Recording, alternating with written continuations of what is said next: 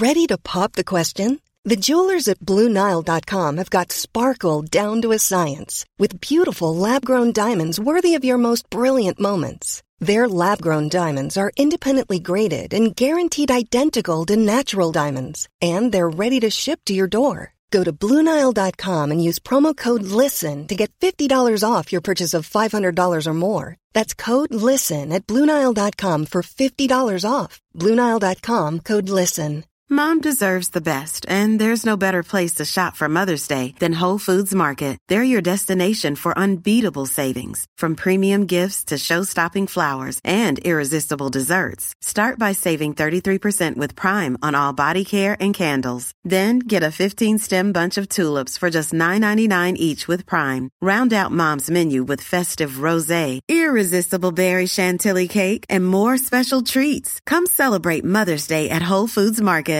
Hi, I'm Daniel, founder of Pretty Litter. Did you know cats tend to hide symptoms of sickness and pain? I learned this the hard way after losing my cat, Gingy. So I created Pretty Litter, a health monitoring litter that helps detect early signs of illness by changing colors, saving you money and potentially your cat's life. Pretty Litter is veterinarian developed, and it's the easiest way to keep tabs on your fur baby's health right at home. Go to prettylitter.com and use code ACAST for 20% off your first order and a free cat toy. Terms and conditions apply. See site for details.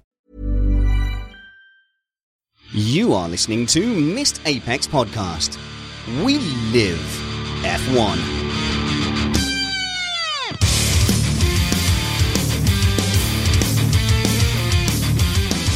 Welcome to Missed Apex Podcast, an independent Formula One podcast that aims to bring you a race review before your Monday morning commute, and a wide array of F1 subject matter experts that cover every aspect of F1, from racing to politics, technology, news and business. This show is safe for work. We're keeping it clean here, so you can play this with kids in the background or at work. I'm your host, Richard Spanners Ready, and I'm joined by Matt Two Rumpets. How's it going there, Matt? Oh, it's going great. Thanks for asking. We've been doing a lot of video work lately, haven't we? Yeah, no. Look at the new and improved live stream. Unfortunately, the people on live stream can now see me in clear HD. We've improved the lighting and everything.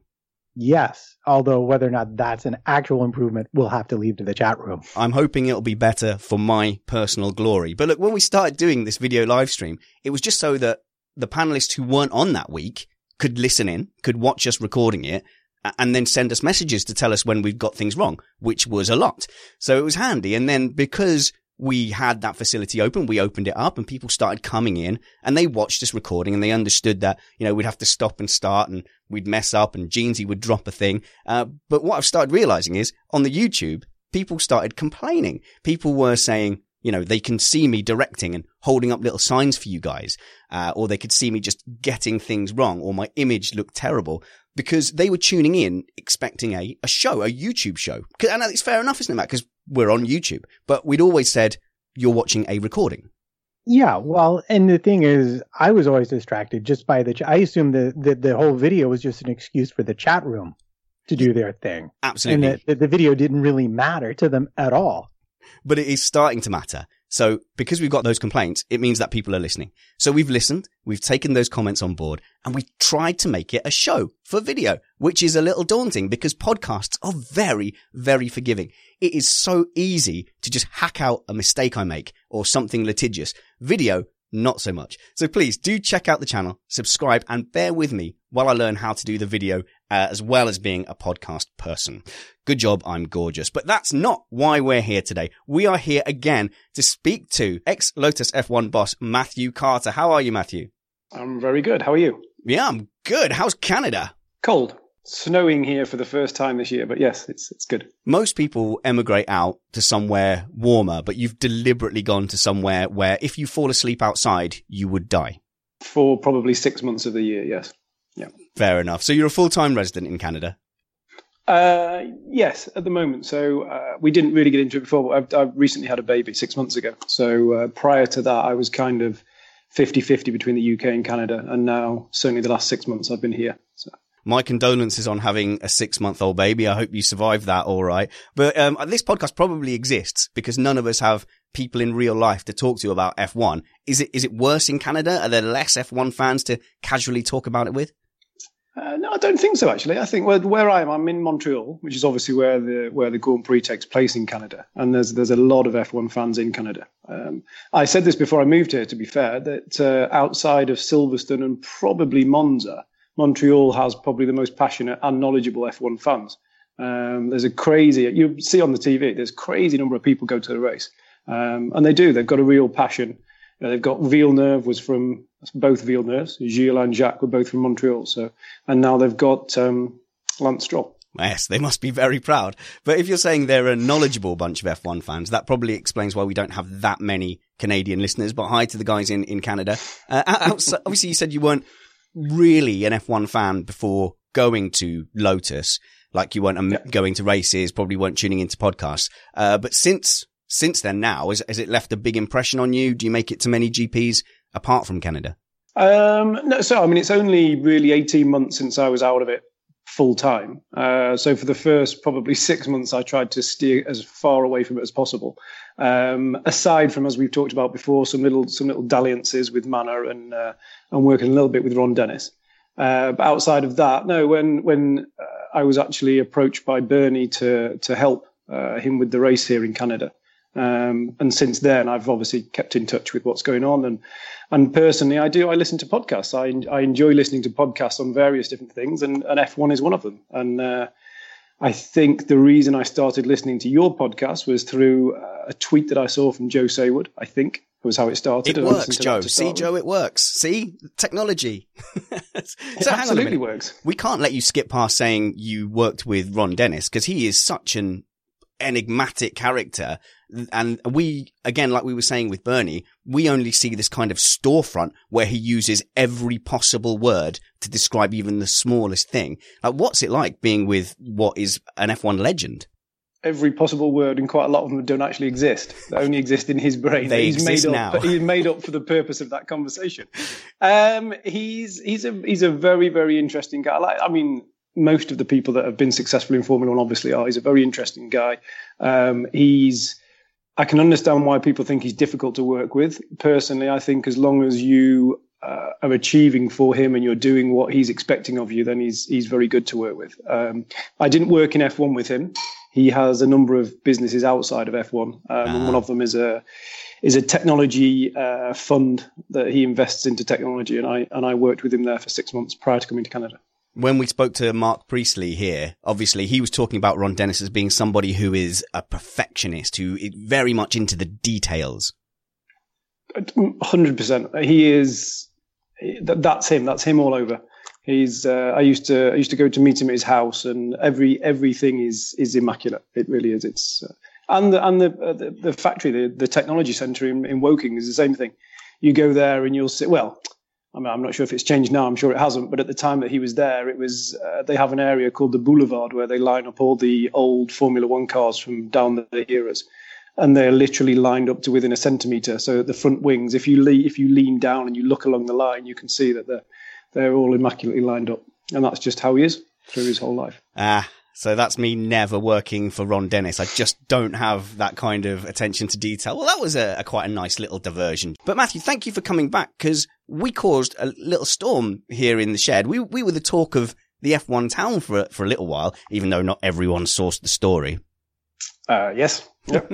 with my little story about Roman and Spa, yes. Which was an exclusive, no matter what David Croft says. I don't think they did cover it at the time, but I didn't really see what he said, because I obviously I don't watch a UK feed for the Formula One. So what did he say? He said that he knew about that before. Oh, he was just trying to sort of dumb it down, saying it was non-news and saying we kind of covered it at the time, which I don't think anyone covered the specific details of that. They may have said various engine modes, etc. were used, but how exciting for us to be talked about on Sky TV. I'll give you most of the credit. We'll say 55-45, Matthew. How's that? Okay, that's good. So on the whole, the story was greeted with tons of excitement. If you looked on Reddit, it was top of Reddit R1. There was like 500 comments, 600 up likes, or however it works on Reddit. But there was some skepticism about the story, which I was hoping you might be able to answer, because the person who made that Reddit post made a bit of a mistake in saying it was delivered remotely.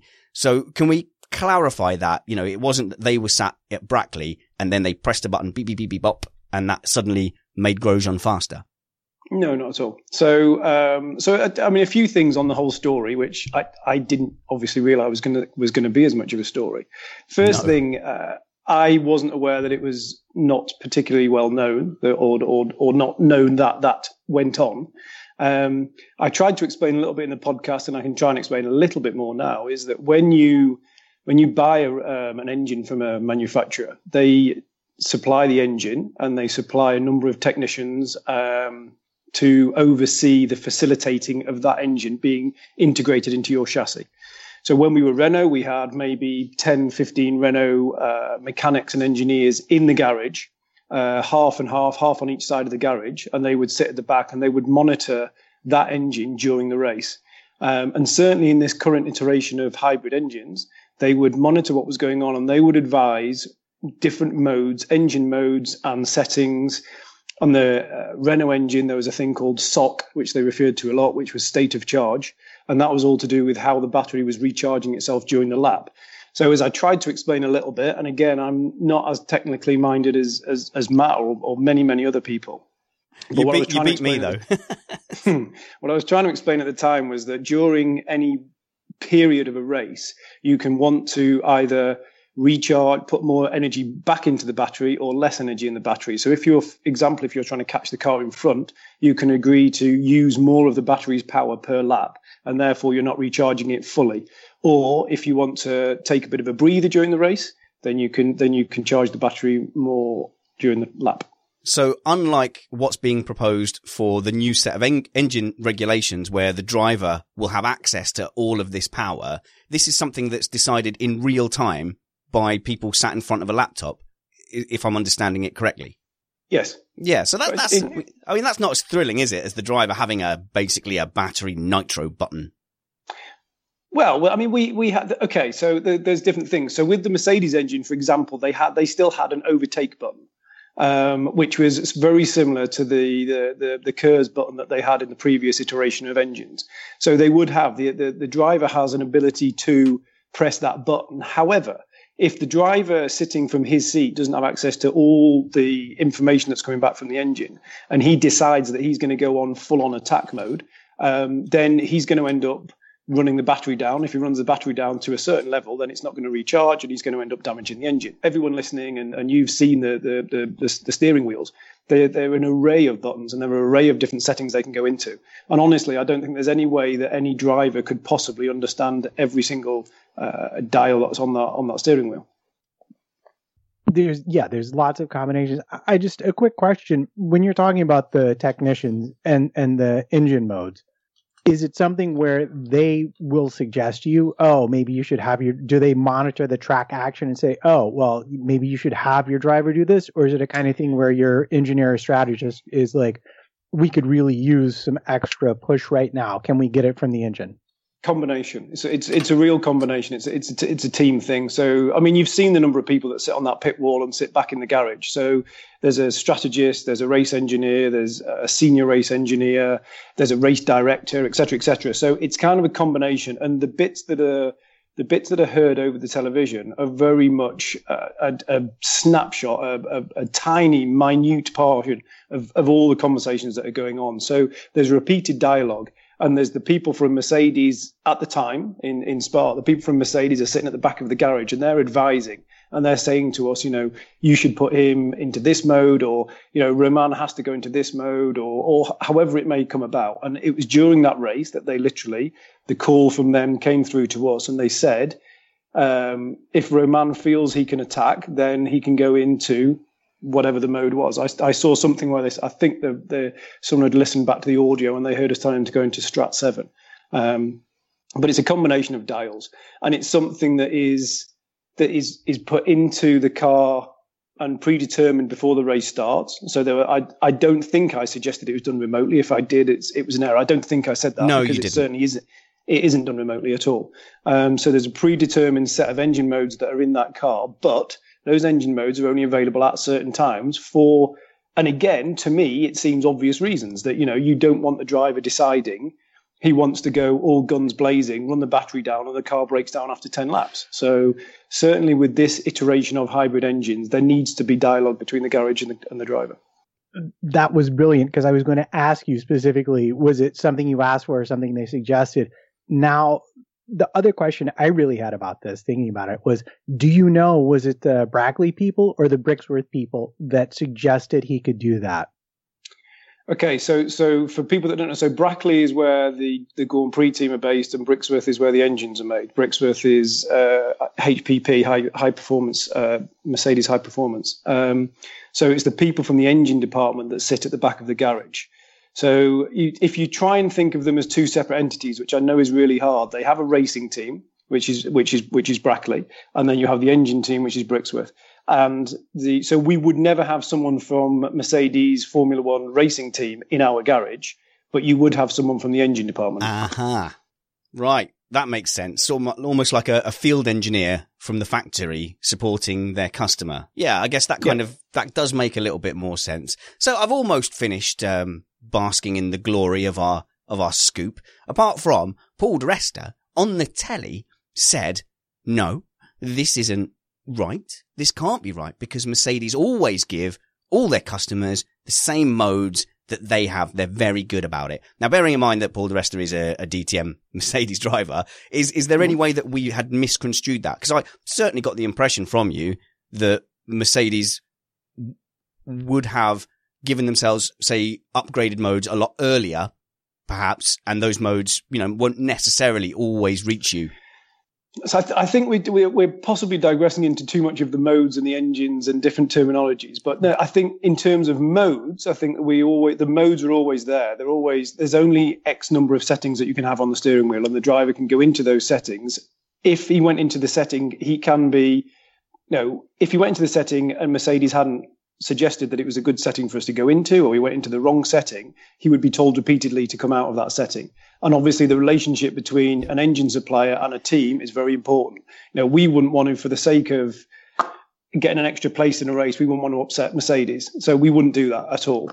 What I was talking about in terms of parity was engine upgrades, or any upgrades that they may have in terms of fuel, in terms of components, in terms of whatever it may be that they upgrade. The upgrades, it says in the contract, would always go to Mercedes Silver Arrows first, and then would filter down to the teams afterwards. And what I was trying to say last time was that although it says that, it doesn't say how quickly it's going to come through, which again, I can understand from Mercedes' point of view, because they're needing to prove out those advances or those upgrades or those components. So if they need to prove them out over the course of 2 or 3 races, it's going to filter into the teams afterwards. What you also have to remember in this current era is that there are only, I think this year it's 4 engines. My final year, it was 5 engines we were allowed to use. This year it's 4 engines. And then you get into engine penalties. Then it's going to be 3 next season. Now, also the contract says that you pay X million dollars, X million euros, whatever the contract may be in, for X number of engines. And we were always told we had X number of race engines. And we personally, I think at the time, we had 1 engine that we could use in practice. So you quite often have a practice engine that they swap out and they'll put the race engine in for qualifying. Whereas at Mercedes, they could have as many as they wanted. And I think at the time, no matter how big the contract was, that there was an extra charge. So every extra engine you needed, you paid more money for. So we at Lotus couldn't afford that. So we wouldn't get the same, you don't get the same number of components and engines, and you have to look after them. There's a lot of, we never used to do as much running in practice, in testing, because we didn't want to put stress onto engines that we knew had to survive or had to last us for the whole season. So you have that as well. So there's parity in terms of what they give us, but there's not necessarily parity in terms of how many components you have. The other thing I was trying to say is that in terms of engineers, Mercedes-Benz high performance only have a certain number of engineers that they send to the track. Now, where they send those engineers is they're going to send their best engineers are going to go to Mercedes. Then the next best set of engineers, where are they going to go? They're certainly going to go to probably Williams or Force India, because they've been with them from day one. So the quality of your engineers tends to, again, I don't think this is anything out of the ordinary. And this is what I was trying to say about Renault, and I was trying to say about Ferrari as well. Renault probably more specifically than Mercedes. Because with Renault, you have to remember that Red Bull were effectively Renault's number 1 team for the whole of the previous engine era. So although Lotus had Renault engines, the best engineers, the best upgrades, everything was going to Red Bull because they were winning championships. They were their number one team. Well, now that Renault have come back into the sport, at the moment, I'm not sure how that dynamic works, whether or not the best engineers are working with Renault or whether the best engineers are working with Red Bull. You then throw McLaren into the mix. And if you throw McLaren into the mix and Renault start to get better, at some point something's got to give somewhere. There's only so many engineers. There's only so many new parts. There's only so many upgrades of the fuel, for example, that Total will do that can only go through to certain teams at certain times. And this is where the pressure points I think are gonna hit next year. Interesting. While you're on that, I will briefly say that Sam Watley in the chat room has said, I think this is in reference to you kind of having to trust the driver to select the right modes and listen to those radio messages. Sam Watley says Lewis has fast mode, moody mode, and hip hop mode. Merc have disabled the third one. So I'm going to time out him for 30 seconds, #44. Okay. So, while you're speaking on that, that brings us nicely onto how the current works teams treat their customers. Now, I think with, Mercedes as a team setup, they don't feel threatened by Williams, Force India, at the moment. Ferrari go out of their way, it almost seems, to only supply teams further down the grid, like Toro Rosso, like Sauber. But we've got a situation here that you're alluding to now where Renault could get outclassed by both their customer teams, both by Red Bull and McLaren. Surely it's not going to be as obvious as we're going to see a peak in performance and then we're going to suddenly hear a spate of staff movements and then suddenly it's all going to switch around. That would be damaging to Renault as a brand if they were seen to go out of their way to kill the competition from their customer team, surely. Of course. And I don't think it will be obviously as dramatic as you suggest. All I'm trying to say is that I still know a lot of people that are at Renault and at Enstone, and the amount of investment that they're putting into their F1 program. I mean, they've pulled out from FE to concentrate on Formula One. The amount of money they're spending at the engine factory in Viry in France. This is all designed to make them a front-running team. And my suggestion, or my point of view, very much my point of view, is if they do get to a point when they're racing on the same piece of tarmac as a Red Bull and as a McLaren, at some point, it only becomes obvious that at some point there's going to be some friction. Now, how they manage that friction is entirely up to them. I mean, you saw last weekend with Toro Rosso that maybe sometimes French people aren't necessarily the most diplomatic. Oh, I could never say such a thing, but I would be, speaking of French people, not at all surprised if they only got out of Formula E to avoid Sébastien Buemi, to be honest. But looking into, more of the dynamics of how works teams and customer teams interact, because obviously that was something that was very consuming in your time in Formula One. But I think a question we get quite a lot here, which we just don't know the answer to, is what happens when an engine breaks? Because the Toro Rossos that have now kind of, are losing their battle against the Renault Works team, surprisingly, when that engine keeps breaking, is there a financial penalty? Is there an inquiry as to whose fault it is? We saw Toro Rosso coming out with a very aggressive statement, like a surprisingly aggressive statement, defending themselves against Renault's claim that they were perhaps overrunning those engines. Do you have any insight into, what was going on there and how does it normally work in the kind of court martial of engine failures? I mean, all I can do is I can talk about the way that it worked when I was there. And as I've already said just now, that Renault will have their own engineers in the back of that garage advising Toro Rosso on what engine modes to go into how to run their engine and the best way to run their engine. I think it would be very, very hard for Toro Rosso to do anything that Renault don't know about to damage the engines. So although Toro Rosso came out with a fairly aggressive statement, I think Renault started the fight because they came out and said that Toro Rosso were doing something that was damaging the engines, or it was a strange circumstance that it was only happening to Toro Rosso and not to the other Renault engines. So I think it was Renault that started the argument, if you like. And I can't see that Toro Rosso would do anything. I don't think Renault would allow them to do anything that would deliberately damage the engines. But what we saw as a result of that, it clearly wasn't friendly. It wasn't like for show, because we saw, the Red Bull boss and the Renault boss face to face, and it looked passionate and it was public. So, clearly there was a genuine clash point there. Yeah, tempers. As I tried to explain, and I think this was explained as well a little bit by France at Toro Rosso, the difference between 6th and 7th, or whatever they're fighting for, 5th and 6th, is somewhere in the region of about $10 million, somewhere in that sort of region. So it's important. There's 2 races left. There's 6 points between them. Renault very, very boldly said that they were going to come 5th in the constructors this year. They are spending a hell of a lot of money. They've got some serious board members that they have to report back to.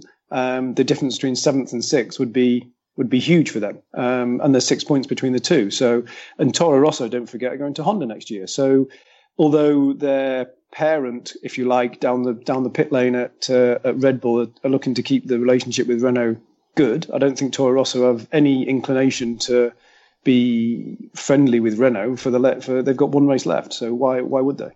Yeah, exactly. And I think the fact that there is only 1 race left, that's where the suspicions arise. Did you have to deal with Cyril Abiteboul at all during your takeover time? Did I pronounce that right? I never get it right. Abiteboul. Fabulous pronunciation. Fabulous. Sweet. Yes, I did. Yeah, Cyril's had a fairly interesting career. I mean, I'm sure you remember he was the team principal back at Caterham. So my first year, 2014, he was the team principal at Caterham. Interestingly enough, as Caterham failed, there was a fairly lengthy discussion between the owners of Lotus and Tony Fernandez at Caterham, and we were considering buying Caterham and running it as effectively like a B team for Lotus. So we did. We had those discussions. Their factory's not a million miles away from Enstone. There was a few collaborations we could have done. We looked at it. We sort of weighed it up. We weighed up the options of having different cars with different sponsors on them and how much revenue we could bring in. So I dealt with Cyril during that process. When Caterham collapsed, he then went back to Renault and replaced a guy called Jean-Michel Jallinet, who was the guy that ran Renault engines when he arrived in at Lotus. And I think I've touched on this before as well. It was kind of my initiation, along with the board, that we moved from Renault to Mercedes. Yes. So my second sort of discussions with Cyril, shall we say, were me telling him that we were going to leave Renault and we were going to go to Mercedes. Now, effectively, when I walked in the door as CEO at Lotus, we had a 5-year engine contract with Renault. But my predecessor had failed to sign the long-form contract, and it was sitting on my desk for me to literally put my moniker on the bottom of it, and that was us off with Renault for 5 years. And I managed to avoid doing it. It was a 5-year contract, yeah. So I managed to avoid signing that contract for probably the first 4 or 5 months, and then we began to realize how terrible the engine was. I started discussions with Mercedes. So we effectively ran the whole of the 2014 season technically without an engine contract in place. So the board of Lotus knew that, the owners of Lotus knew that, and it was a risk strategy that we were going to move to Mercedes. So you weren't under pressure to be signing this Renault contract from your own board. They were happy with where you were going. If something had gone wrong, I am sure that it would have come down on my shoulders fairly heavily, yeah. So, but I do remember having a very, very similar conversation to the one that it appeared that France was having with Cyril in Singapore in 2014 in a hotel bar, where he was fairly punchy and pointy in my face. Wait a minute, what? In a public hotel bar? That's where F1 business came to be discussed on that level. So, again, it's an interesting story, but Singapore is a whole different level when it comes to the Grand Prix because we stick on European time. So you have this very strange dynamic of people getting up at 2:00 in the afternoon. You have your lunch at 10:30 in the evening. You have your evening meal at 3 or 4 a.m. and then everyone sleeps through until lunchtime the next day. So the hotel lobby, bar and sort of restaurant become just full of F1 personnel. So it was sounds crazy. It was 3 or 4 a.m. in the morning, but it wasn't for us. It was kind of early evening. But yeah, we were in the hotel bar, and there were a lot of F1 people around. And Cyril took exception to the fact that we were possibly going to be going to Mercedes, and decided to tell me all about it in front of everyone. And he does seem like quite a big, quite aggressive guy. He's pretty forthright. How did you fare in that kind of Game of Thrones battle? He was pulled off actually by a few other people, but yeah, the conversation was brought to a quick conclusion. There was no fisticuffs. There was just a little bit of shouting and pointing, and then we went our separate ways. Oh, that would have been a better story though. If that had ended with, so then I chinned him and that was me out of F1. Done. No, I mean, it's fascinating to get an inside glimpse and to think that the passions of those kind of contract talks spill over into what is effectively kind of the social hours. Although I suppose when you're a CEO, you probably don't ever clock off. But yeah, still very fascinating for the people, who must have been walking through and gone, wait, that's the Lotus boss and the Renault boss jabbing at each other. Probably still in team kit as well. We probably still would have, because we would have come back from the circuit, so we'd probably still been in team kit. So, but it was very reminiscent of those pictures of Cyril and Franz Tost. And as I jokingly said before, the French do get very passionate about things. I was fairly passionate because it was a difficult situation. It was, and the people from Mercedes were in the same bar as well. So. I remember the lawyer from Mercedes, who used to work she's been there for a long time. So she worked for Ross Brawn when he was there. So she was at the other side of the hotel bar as well. And she had our contract with her for the Mercedes engine, and Cyril knew this. So it was all very fractious. I tell you what though, as fascinating as that is, the chat room has exploded over the news that you guys were looking to take over Caterham. I mean, you've just glossed past that, but I mean, we loved Caterham and we were very disappointed to see them drop off. And in fact, I think we loved all those teams at the back and the story of them trying to, make their way. Manor, Caterham, Marussia, kind of seems like they were left out to dry completely. And when they left, it said something to us about the sport we love and the sport we were watching. But to think that Lotus were thinking about taking on a B team or, a merger team, would it have been similar to the Red Bull Toro Rosso relationship? We had a few discussions about it. It never really gained much traction, but that was the idea. That's not what the headlines will say tomorrow. It'll say Carter confirms Caterham talks with Lotus. I mean, I went there. I went to the factory. I had a tour around their factory. We worked out what synergies there were between their factory, their premises, and our premises. We both had Renault engines at the time, so there was a synergy there. So you walked around saying, "We don't need two of those. You're sacked. We don't need two of those. You'd be sacked." Well, again, we sort of alluded a little bit to this last time with customer cars. So it's not quite that easy because there's listed parts and there's non-listed parts. Yeah, I was literally going to ask you that very question because the list of listed parts was a bit longer back then. So what synergies did you see? How could you have really worked together given the need to have your own intellectual property stamp on a lot of the things that go into the car? Chinese walls, etc.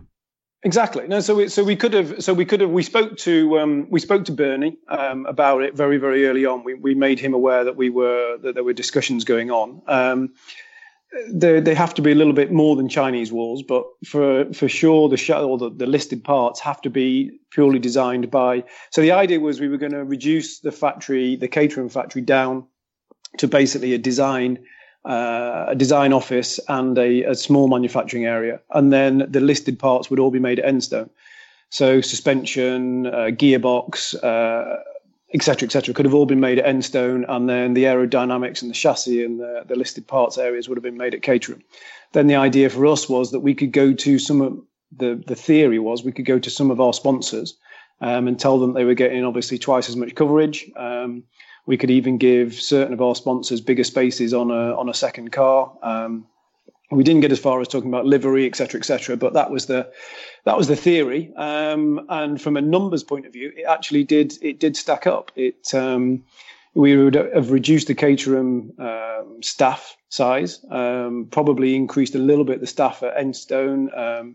Between the two businesses, we could have just about made it work.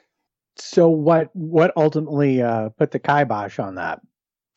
Honestly, it was time. It was they were in a worse position than I think a lot of us realized at the time. I mean, even though I'd seen the figures, I'd seen the numbers, but I don't know if you remember all the stories. So I think some bailiffs turned up and they literally locked the gates, and the catering staff were sat outside. And as soon as things like that happen, then obviously things tend to come down like a pack of cards, and it all fell apart, and we just didn't have the time to put the deal together. And then what was the name of the guy that took it over? The Collis, a guy called Colin Collis. Yes. Yeah. Who had been involved, and there was some big story with him and Toto Wolff about him recording some conversation. There was all sorts of strange things went on, and no, what story? Please tell. Strange things, Matthew. Yeah, but remind our listening audience. To be perfectly honest, I can't actually remember all the details, but it is very public. If you Google it, it's there online. Right. He recorded Toto saying something about something, and then they got into a big spat in Germany over it. And he took the team over. And when he took the team over, it was fairly obvious, I think, to pretty much everyone in the paddock that he'd taken over with no money whatsoever, and it was always gonna go sideways. All right, let's give Mr. Carter a little break while we tell you about some of the interesting things going on in our world. Mom deserves the best, and there's no better place to shop for Mother's Day than Whole Foods Market. They're your destination for unbeatable savings, from premium gifts to show-stopping flowers and irresistible desserts. Start by saving 33% with Prime on all body care and candles. Then get a 15-stem bunch of tulips for just $9.99 each with Prime. Round out Mom's menu with festive rosé, irresistible berry chantilly cake, and more special treats. Come celebrate Mother's Day at Whole Foods Market. When you're ready to pop the question, the last thing you want to do is second-guess the ring. At BlueNile.com, you can design a one-of-a-kind ring with the ease and convenience of shopping online. Choose your diamond and setting. When you find the one, you'll get it delivered right to your door. Go to BlueNile.com and use promo code LISTEN to get $50 off your purchase of $500 or more. That's code LISTEN at BlueNile.com for $50 off your purchase. BlueNile.com, code LISTEN. Planning for your next trip? Elevate your travel style with Quince. Quince has all the jet-setting essentials you'll want for your next getaway, like European linen, premium luggage options, buttery soft Italian leather bags, and so much more. And it's all priced at 50 to 80% less than similar brands. Plus, Quince only works with factories that use safe and ethical manufacturing practices. Pack your bags with high-quality essentials you'll be wearing for vacations to come with Quince. Go to quince.com/trip for free shipping and 365-day returns.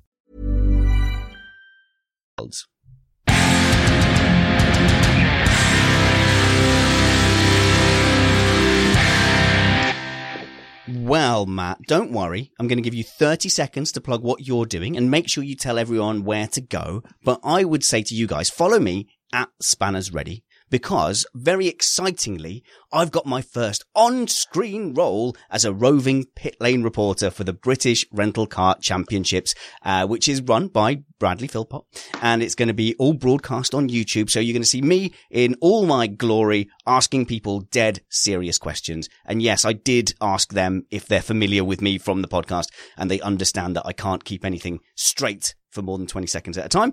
They seem to be happy with that, so that's something cool. Make sure you follow me at Spanners Ready now that I've got over 1,000 followers and I am fully 100% legit. Matt, you've got 30 seconds. Plug your things, dude. My things is I'm making an album with my trio called Nightscapes, and much as the modern way, I'm trying to shake the internet money tree for donations. So if you are interested in supporting something that is technically not motorsport related, but is very definitely me related, please go to https://igg.me/@/nightscapes and drop some coin on the project. We're looking to get the album out around next September. It's going to be original music. It's going to be some standards too, and we want to beef it up a little bit. So we want to get a singer, we want to get a drummer, we want to bring in some guest artists who are very special and well known in the New York City music community. But we can only do that with your help. And so, yeah, kick a little in for some live music in a profession that is definitely getting harder and harder every day. to keep moving forward in. Support real musicians, kids.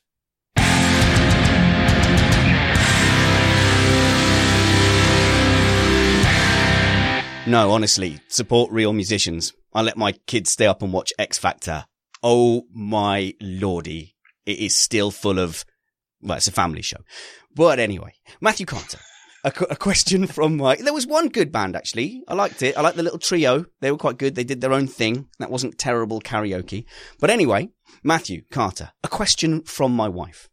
Genuinely a question from my wife, who fails to value anything I do in this shed whatsoever. She said, why on earth is an ex-F1 team boss talking to you in your shed? And to be clear, this is not coming from a good place. My wife is mean and doesn't value my projects at all. Curse the gods for her cruel beauty. But is this kind of engagement after the fact, is this something very alien to you? Because, you know, I couldn't imagine, for example, that Franz Tots would ever jump on F1 blog or anything other than BBC Checkered Flag. Well, he probably wouldn't because he's working at the moment. So, but no, I mean, the honest answer is I don't see why not. I mean, as I said before, I listened to a number of podcasts and yours cropped up. I think it was through Joe Saywood's link that I listened to it for the first time, and I'm not blowing smoke anywhere because it's a family show, but I genuinely think it's you do a really good job. I think it's interesting and engaging, and the different people that you have on it are good, and we had a few direct messages through Twitter, as you know, and you know you seem very sensible. You ask sensible questions, and I don't know. I don't see any reason why I shouldn't be here. It's as good a medium as any to talk to people that are interested in what I want to waffle on about. Good. That's increased my personal glory enough. Thank you very much. But the broader point is that the mediascape is kind of changing, and there's a lot more places to say and talk about things and express yourself than perhaps there once was. But my question really, I think, is when you're in the paddock, how much of what is going on in this wider atmosphere, because we have a really engaged community of F1 fans, how much does that wider atmosphere penetrate? So are you guys sitting in there only reading The Sun and listening to Sky Sports, or does anyone ever pop in and say, you'll never guess what was said on Reddit? Someone says you're a dirty fat liar. No. A mixture of the two. I mean, I certainly never used to sit and read The Sun, but we certainly. I mean, I can talk about Lotus and a little bit about the other teams, but we had a press office. Every single day, one of my numerous emails that was a regular email every day was a list of the clippings from various media. You're like Trump. You're like Trump. So someone came to you with all the clippings. Did they only give you the good ones, just like Trump gets? No, not at all. Not at all. It was via email. It was usually a link through to different things that had either talked about us, talked about our drivers, talked about Mercedes or Renault or whatever. And then you could go through and look at them. And then, being perfectly honest, when you're actually in that media bubble, you're trying to probably steer as far away from things like this as you can. Because you don't want to, you know, when you're in and you've got sponsors and teams and drivers and employees to deal with, you're trying to steer a very fine line between what you can and you can't say. So everything is, you'll notice in the pen after a team principal's press conference, or even the drivers. Yeah. There's always a press officer with a microphone stood next to them, and they're monitoring everything that's being said. And you're very, very carefully. I mean, before the team principal's press conference, you'd have a press advisor there in my ear saying, don't mention this or do mention that, or to make sure that doesn't come up. If that comes up, just blank it. Wait, come on. You've got to give me an example, because you just said it's been 18 months and that's a very NDA-ish period of time. Come on, give us an example of like something that someone said, don't mention that. No, there was not. There was obviously with Lotus a lot of the things that were going on were financial based, because we certainly during 2015 we had big issues financially. So there was a lot of there were times when the staff's wages had been late paid, or we hadn't paid for certain things. I mean, you'll remember in the 2015 season there was a classic in Mexico where we couldn't afford to pay for our hospitality.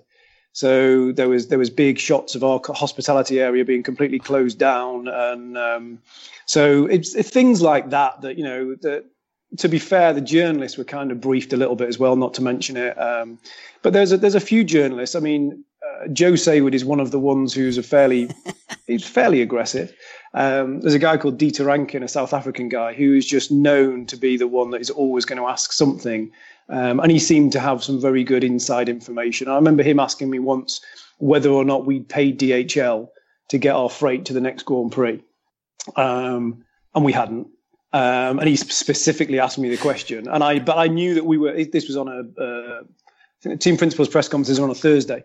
And I knew we were paying the next day. So I didn't answer the question. I think I just said to him, our cars will be at the next Grand Prix. And he was like, well, I've heard that they're not going to be there, that you haven't paid. So it's things like that you just have to steer a very fine line, because the minute I say, no, we haven't, then all hell's going to break loose. And you've got sponsors and drivers and employees and journalists and podcasts that are going to pick up on things like that. So that's quite an accusation. Are you saying that you get people like me sitting there drilling down for juicy information, like what you weren't supposed to tell people in the press? That's unbelievable. Those sharks, those charlatans. Now, Matthew, what secrets were revealed? No. No, it's interesting though, because Joe has got such a confidence from the years of working in the paddock, and he knows exactly what he can and can't get away with. It's not even so much get away with, but what will damage future relations. Do you find that those sort of grizzly stalwarts are able to dodge that line more than, say, Ted coming in and shoving a mic in your mouth? Yeah, I mean, again, I kind of alluded to it before. There's a whole different array of the way that journalists go about their work. So there's a journalist called Adam Cooper that I really didn't like. I didn't get on with him at all. He made some terrible accusations about certain things, and I just refused to talk to him. He never got any information from me whatsoever. Whereas people like Joe would kind of play it a little bit aggressive, but a little bit friendly at the same time. And people like Ted Kravitz are just like a big cuddly bear who just comes in and he never really says anything aggressive. He's all nice and friendly and chatty, and it all goes well. But the relationship between the team principals and the press and the drivers and the press is quite a tricky one.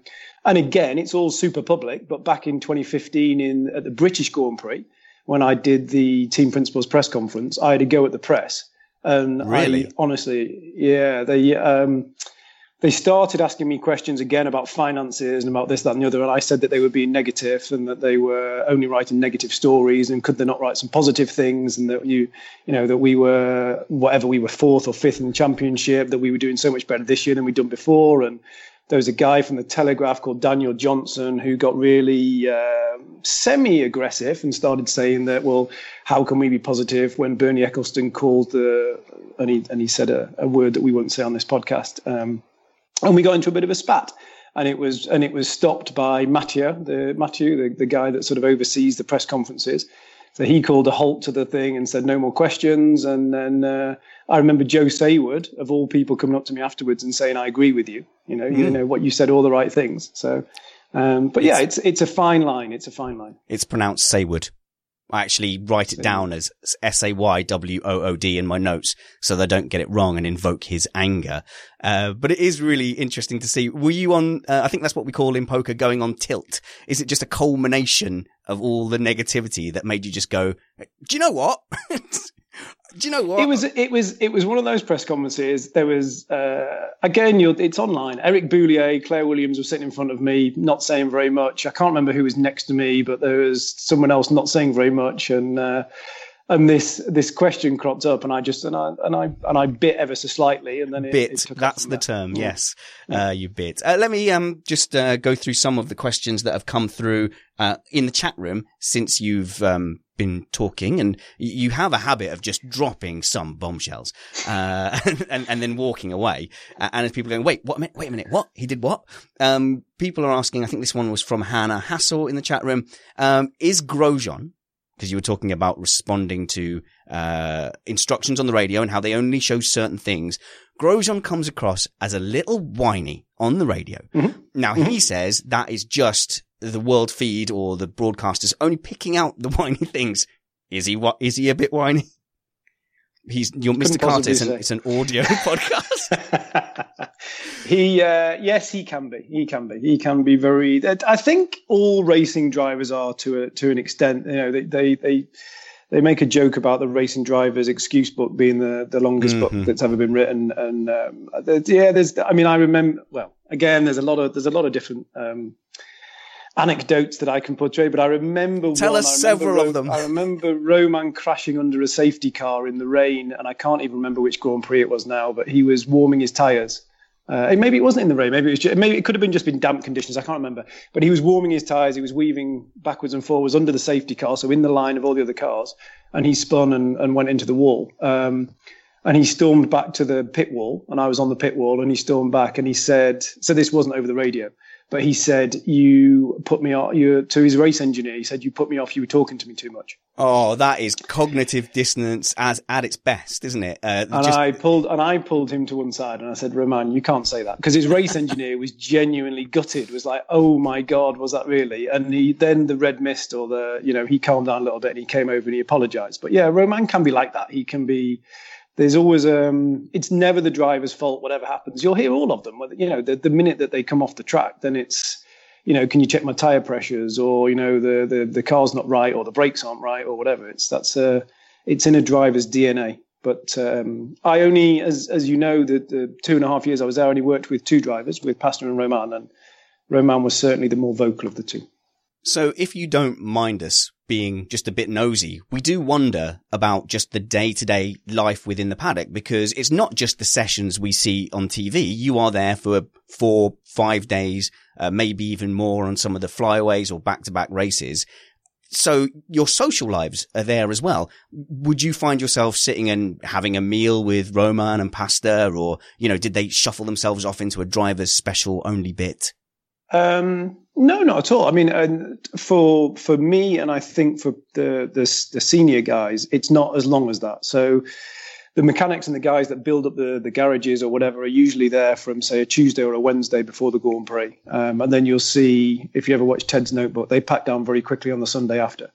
But for me, I would quite often arrive there on a Friday, sometimes even a Saturday, and I would leave on a Sunday, and sometimes leave before the race had even finished.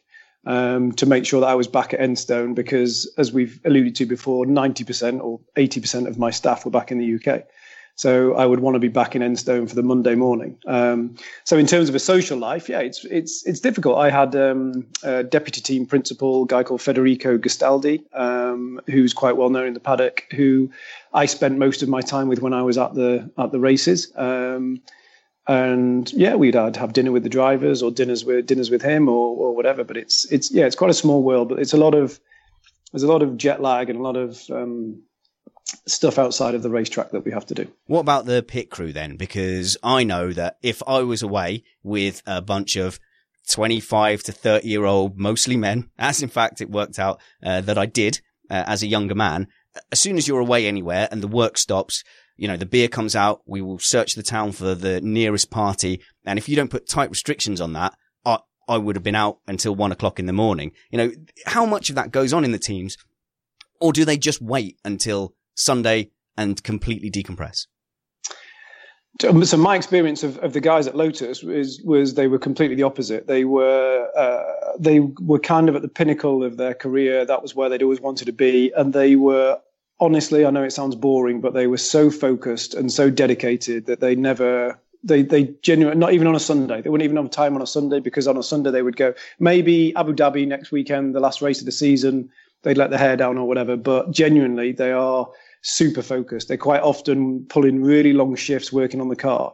As I said before, you don't really realize, but there's a different engine in the car on a Friday than there is on a Saturday. So most teams are dropping the whole engine back out of the car on a Friday and putting a new engine in on Saturday. One shunt into a wall, you see the amount of time, effort and work that they put in. So by the time they get back to their hotels, I think they're too tired to do anything anyway.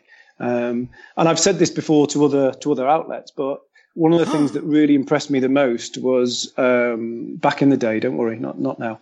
One of the things that really impressed me back in the day was that when I would go into the garage and something had happened.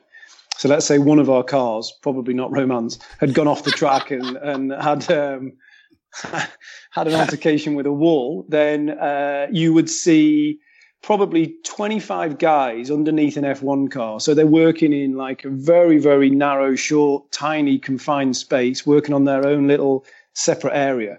There was never a crossword. There was never a raised voice. It was always, they were just like, you'd walk into the garage and it would be focused. It would be, everyone knew exactly what they were doing and how they had to do it. And it was incredible. And the same thing passes all the way along. When you look at the pit stops, you look the dedication and the practice that they put in to do a pit stop at less than 2.5 seconds. You have no idea of the commitment and the effort and the work that it takes. So as an engineer myself, a forward repair engineer in some high stress situations, do those lads drill when they're back at home? Do they drill doing an engine change? Do they drill doing a suspension change as quickly as they can in between sessions? So, because we see, obviously they practice the nose change, but to do an engine, you're talking, maybe 1,000 separate different, components and procedures. So they sit there and have like a training session to get that done as quickly as possible. Absolutely. 100%. They're constantly doing it. So we had a mock-up car, which was, the technology in Formula One obviously is incredible. We had a 3D printed mock-up engine and gearbox that they used to work on back at the factory. For everything, for the pit stops, they do thousands and thousands of practice pit stops.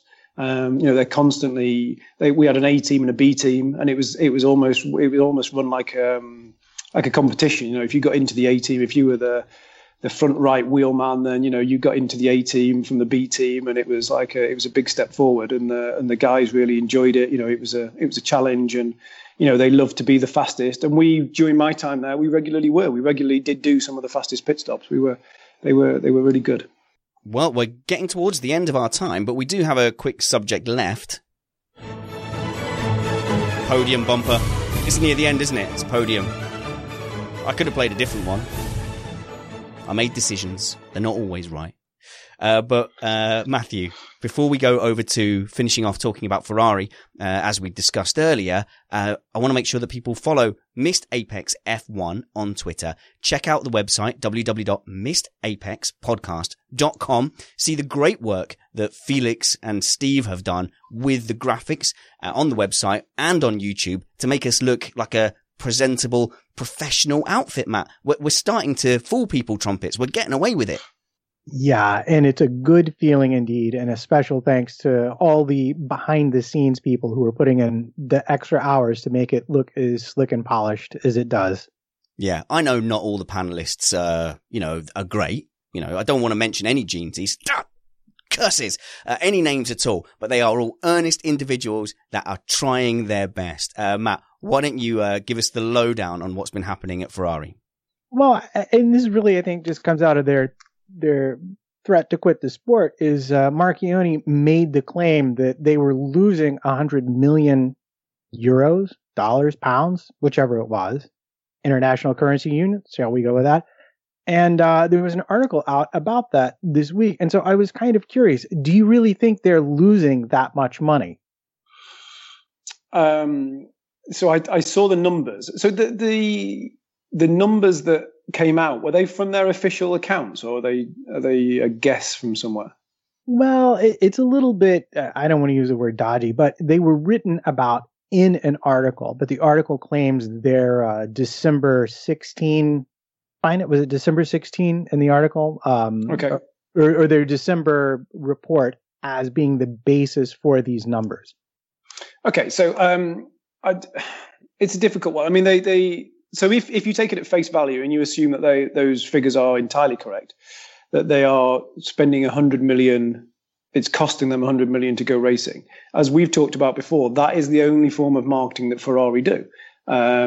So if they quit Formula One and then they started having to advertise their cars elsewhere, are they going to spend more than that? I probably would suggest that they would, just in terms of in TV adverts or in magazine articles or whatever, because Ferrari don't do any other marketing apart from Formula One. So if you take things at face value, it doesn't sound like a lot to me. But there's a lot of indiscrepancies in those figures. I mean, the figures came out. I saw the figures for last year's revenue split, and Ferrari came out with 100 million more than anyone else, as they always seem to do. I know for a fact they've got a couple of huge sponsorship deals that are historic. That they still have an ongoing sponsorship deal with Marlboro, would you believe, the cigarette company? So they still have a couple of they still have some big sponsorship deals in place, and they pay big wages to their drivers. They've got a lot of staff. It's possible that it cost them 100 million. I don't think it's a crazy figure. I mean, we lost 64 million at Lotus. And we were called all the names under the sun as being a terribly run team. This was the year before I arrived. But then teams like Ferrari and Red Bull and Mercedes can turn around and say, well, we're putting that money in, we're covering it because we're Ferrari or we're Red Bull or we're Mercedes. So it is what it is. Yeah, so if I'm understanding you right, then part of that is basically what would you say, maybe value added in terms of like what would amount to advertising dollars for being on TV and being in the sport. And the article seemed to be very careful about how they listed what their estimated sponsorship was. But what would you think, like the marketing exposure, what number would you put on it for Ferrari? What do they gain from sponsoring the team in terms of advertising? Well, I mean, we don't have to go into it here because you, both of you, and I'm sure everyone listening knows, but Formula One is the biggest sport in the world, whatever anyone says. So we regularly, the figures used to be bandied about when I was there, but it was 250 million people every weekend watch a race. And it's truly worldwide. It's more worldwide than any, I mean, I know you're American, Matt, but American football is only really viewed properly in America. Yeah, okay, you get a small spattering of people that watch it across the rest of the world, the same with baseball, etc. Formula One is a truly global sport. You'll have people watching in India, in China, in Australia, in the UK, in everywhere. It's a truly global sport. And every 2 weeks or every week, if it's back to back, you have a huge 250 million people watching that sport. That's like a Super Bowl every 2 weeks. That's like a World Cup final every 2 weeks. So you get a Super Bowl once a year, World Cup final every 4 years. Every 2 weeks or every week, if it's back to back, 21 times a year, you're getting a huge audience of people watching. And as we talked about before, you look at the amount of red that's everywhere. That is, Ferrari get huge exposure from that. So when we were trying to court new sponsors, you would band out these figures and you would say, your logo is going to be seen by all these people. So it's difficult to put a dollar number on it, but I would suggest that if it's the only way that Ferrari market their cars, and if they stop that, they're going to have to start marketing them another way. And I get the fact that Ferrari have a heritage and they have a natural aspiration aspect, that people are going to buy their cars because they're Ferrari, but they still have to market somehow. So if I can just jump in, we're looking at the graphic that Joe Saywood tweeted, where he broke down where all the F1 revenues go. And the total is really affected by the prize money. And I was listening back to our chat a couple of weeks ago, the second episode you did with us, where you were talking about that payoff between Pastor's money and the difference between finishing 5th or 6th. And the gap in that prize money is 10 million. And it didn't really absorb when you were talking about it last time. But looking at this chart, I mean, we can completely exonerate Williams because the top 3 teams get so much more of the prize money. The gap between 3rd and 4th is about 55 million.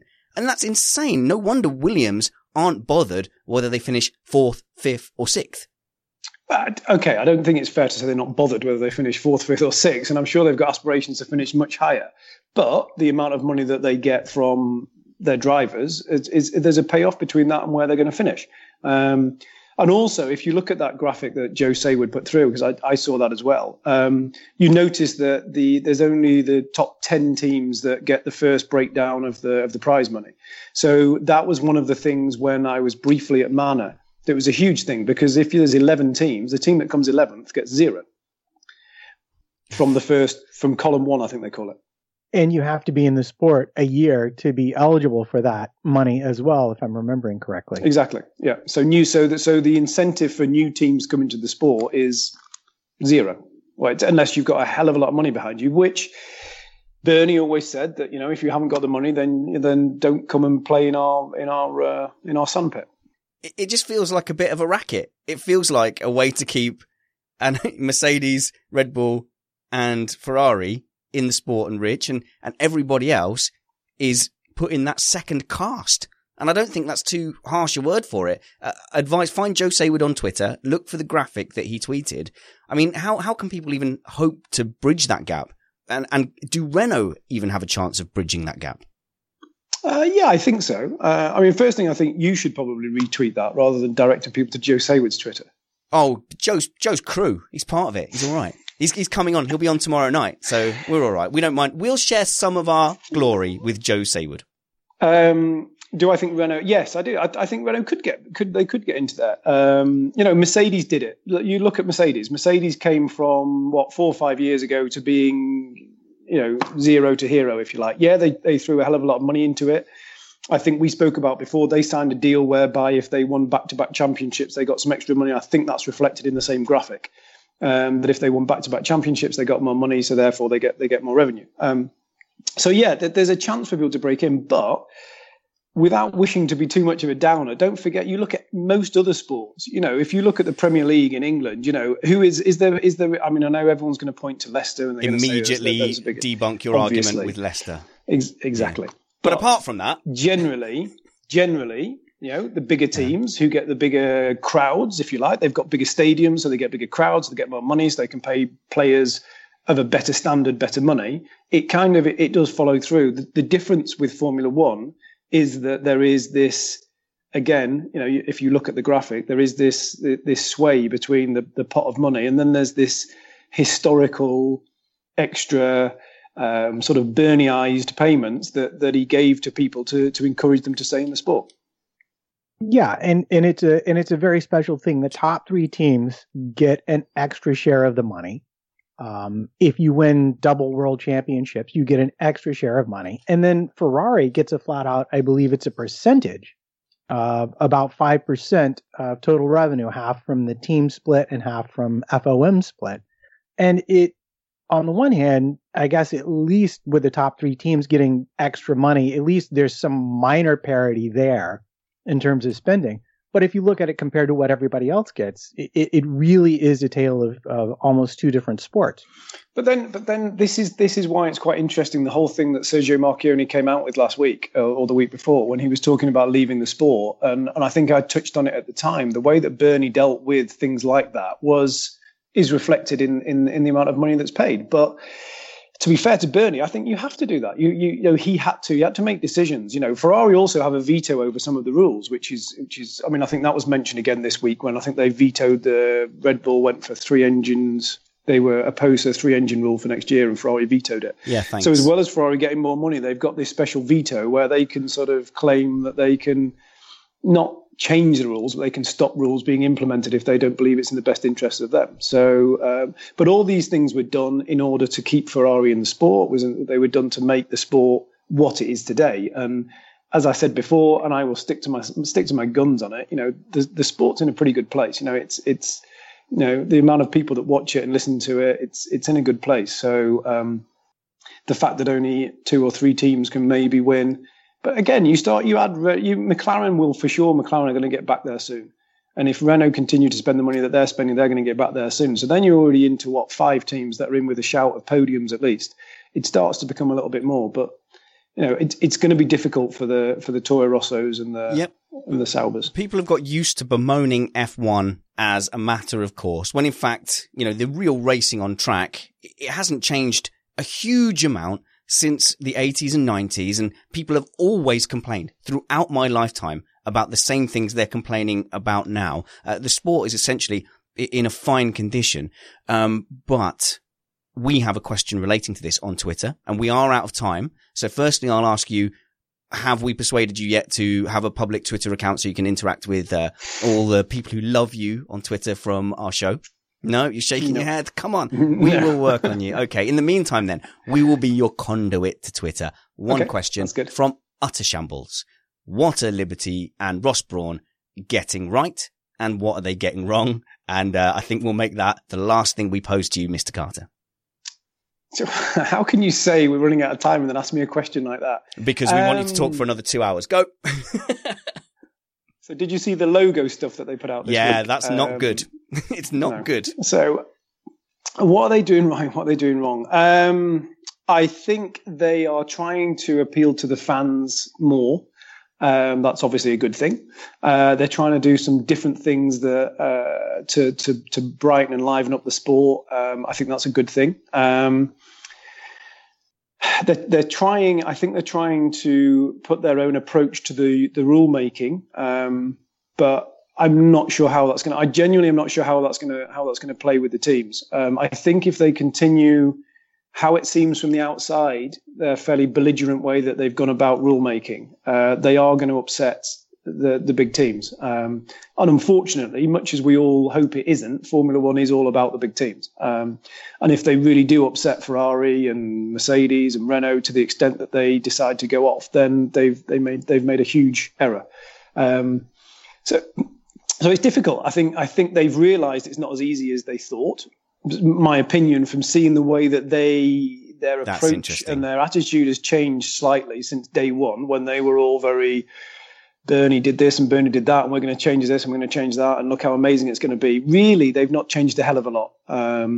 Their approach to rule making is maybe they're going about it differently, but they've not actually implemented anything yet. And I get it's only the end of they've not even a full season, and I get that.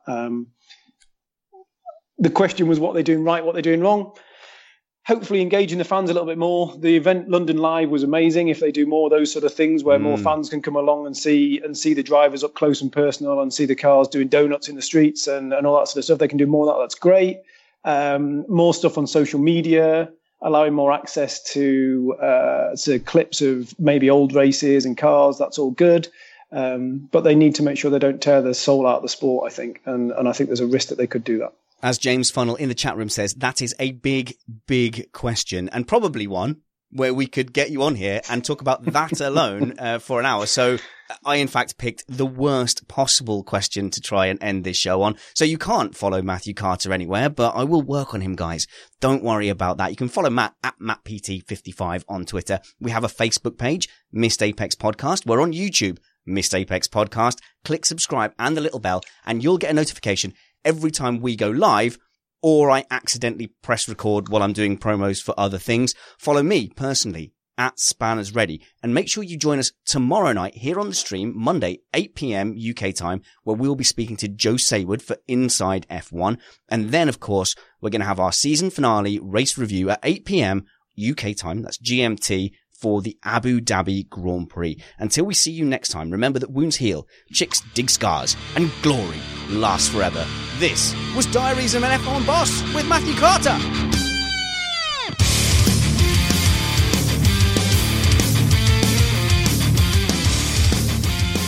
Even Joe Saywood now rocks out to the music, Matthew. I mean, no, too cool for school. It's not happening.